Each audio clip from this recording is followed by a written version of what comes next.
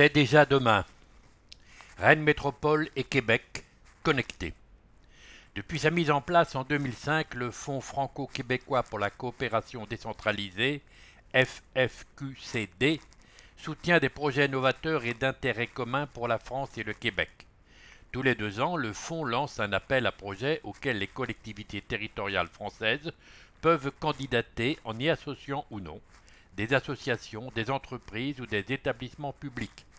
Pour cette nouvelle biennale 2021-2022, les 3 projets présentés par Rennes Métropole ont été labellisés et bénéficieront de ce fonds. Tour d'horizon de ces projets et des acteurs qui les portent. Texte Benjamin Monet, illustration Esther Lannes-Binoist. Digi@access. Favoriser la mobilité propre en ville. Un projet porté par ID4 Car, le réseau québécois IVO et Propulsion Québec. En France comme au Québec, le secteur des transports est le premier émetteur de gaz à effet de serre. Il y a beaucoup d'innovations concernant la mobilité propre, mais il n'est pas évident pour les villes de recenser toutes ces solutions ni de savoir comment les déployer, explique Benoît Balmana, directeur général d'IVO Québec. C'est justement l'objectif de Digi@access qui va permettre des transferts de connaissances entre Rennes et d'autres communes du réseau québécois à partir d'expérimentations menées par les villes membres d'IVO.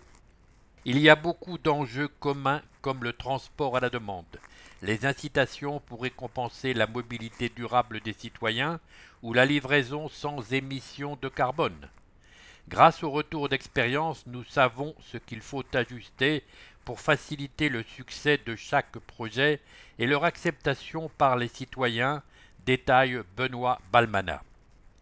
Digi@access comprend également un volet développement économique puisqu'il permettra à des entreprises de chaque territoire de proposer ces solutions et de s'implanter de l'autre côté de l'Atlantique. Parcours Data Santé. Protéger les données numériques des patients. Un projet porté par Images et Réseaux avec Québec International. Le parcours Data Santé fraîchement labellisé n'est pas le coup d'essai de la collaboration entre Rennes et le Québec concernant le secteur de la santé. Stéphanie Géron-Blais du pôle de compétitivité Images et Réseaux détaille ce rapprochement initié en 2016. En travaillant aux côtés du Québec, nous croisons les expériences en faisant se rencontrer des établissements de santé et des entreprises. Cela permet de bien identifier les besoins des premiers auxquels les secondes peuvent répondre grâce aux solutions développées sur nos 2 territoires. Pour développer ces solutions, des laboratoires de recherche sont également associés aux entreprises. Cette collaboration d'un bord à l'autre de l'Atlantique s'est par exemple illustrée via la création d'un exosquelette d'assistance à la marche en 2017. Une solution proposée pour les patients atteints de troubles de la marche d'origine neurologique. Élaboré au Québec, l'exosquelette avait ensuite été testé à Rennes, au pôle Saint-Hélier. À l'occasion de la biennale 2021-2022 du Fonds, c'est un projet de protection des données numériques des patients qui a été labellisé. Le parcours Data Santé. Le but est de développer des solutions avant-gardistes. Notre rôle est de croiser les expertises existantes dans le domaine de la cyberdéfense par exemple et de les transposer au domaine de la santé, explique Stéphanie Géron-Blais. La pandémie a rendu impossible les habituelles rencontres des délégations québécoises et rennaises. Mais pour pallier cela, une plateforme numérique a été développée fin 2020. Elle permet aux entreprises du territoire de se présenter et d'échanger avec des interlocuteurs, détaille Stéphanie Géron-Blais. www en savoir plus, image-et-réseau.com. Fab City, démocratiser les Fab Labs. Un projet porté par Bug avec Communautique au Québec. Le terme Fab Lab s'invite de plus en plus dans notre quotidien.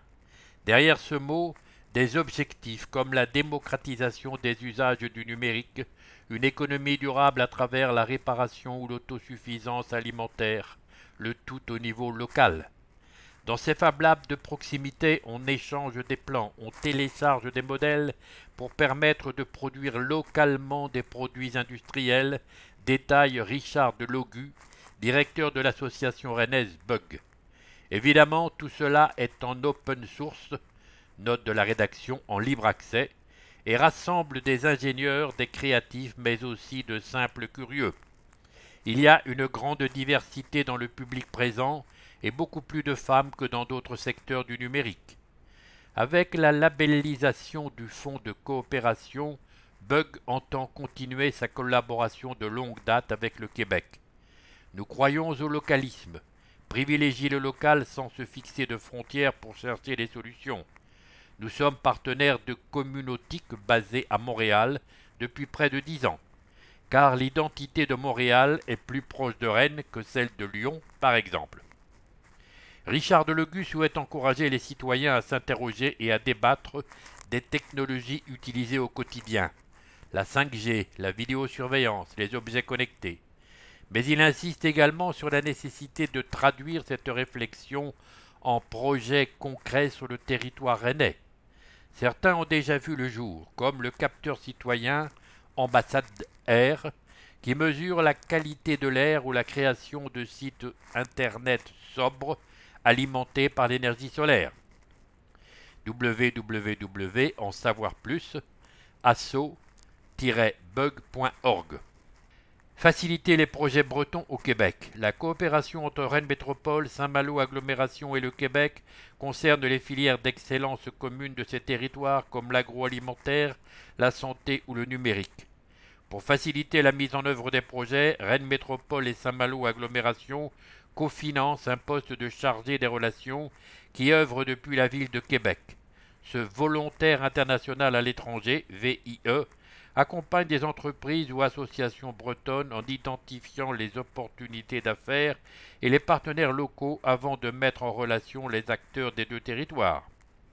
Actuellement, il s'agit de Simon Ferret, Ferey, qui peut être contacté via sferey, @quebecinternational.ca.